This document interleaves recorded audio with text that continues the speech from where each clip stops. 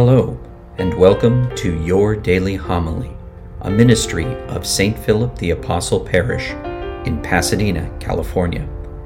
For more information on today's readings and homilist, please view the show notes below.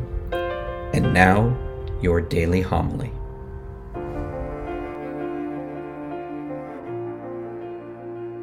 The Lord be with you.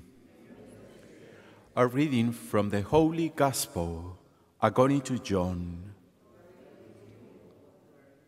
Jesus said to his disciples, "Amen, amen, I say to you, you will weep and mourn while the world rejoices. You will grieve, but your grief will become joy. When a woman is in labor, she is in anguish because her hour has arrived. But when she has given birth to a child, she no longer remembers the pain because of her joy that a child has been born into the world. So you also are now in anguish. But I will see you again, and your heart will rejoice, and no one will take your joy away from you. On that day, you will not question me about anything. Amen, amen, I say to you, whatever you ask the Father in my name, He will give you." The Gospel of the Lord. For several days, we have been reading the Gospel according to John, specifically in this chapter of the discourse during the Last Supper. So we can see that many things are going on at that very moment in the life of Jesus and in the life of his disciples. And Jesus is going over and over again about the same idea. You will not see me again, but I will be with you always. And no wonder the disciples are a little confused about what Jesus is saying. Today's gospel is a little confusing as well. So Jesus, in today's gospel reading, is telling his disciples that they will soon experience great sorrow, but later on they will experience great joy. At this point, we all have realized that he is talking about his death and resurrection, but for the disciples the situation was a little different. It was not that clear for them. For them, in their hearts, there was only confusion and fear and uncertainty and so many other emotions that are really hard to explain. All we can see is that Jesus is telling them, I will be with you, even though he knows what is about to happen to him.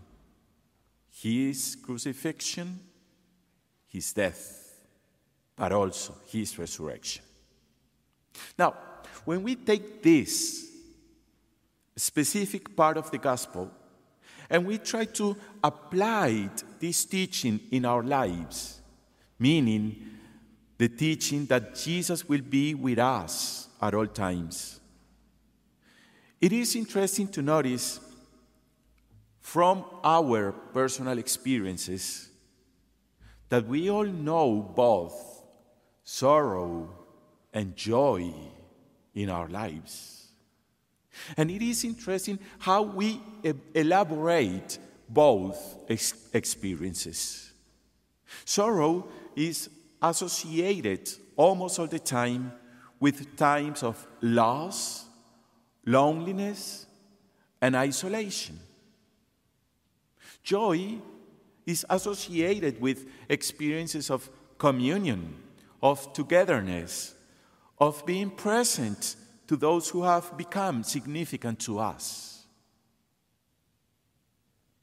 Those experiences are powerful, and we are supposed to understand clearly that those emotions are part of our lives. The question here is, how are we going to integrate both of them in our spiritual life?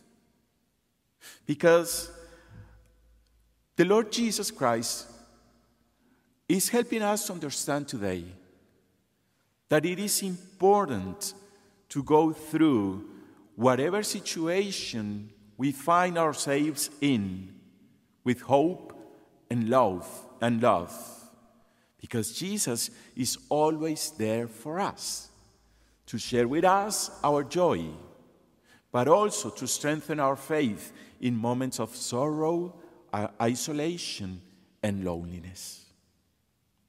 So today's gospel reading suggests that sorrow is not destined to have the last word. Even though sometimes we see so much darkness outside, even though sometimes we see so much struggle and difficulties around us, but sorrow has not the last word. The Lord is risen. And it is the message that appears before our eyes powerfully.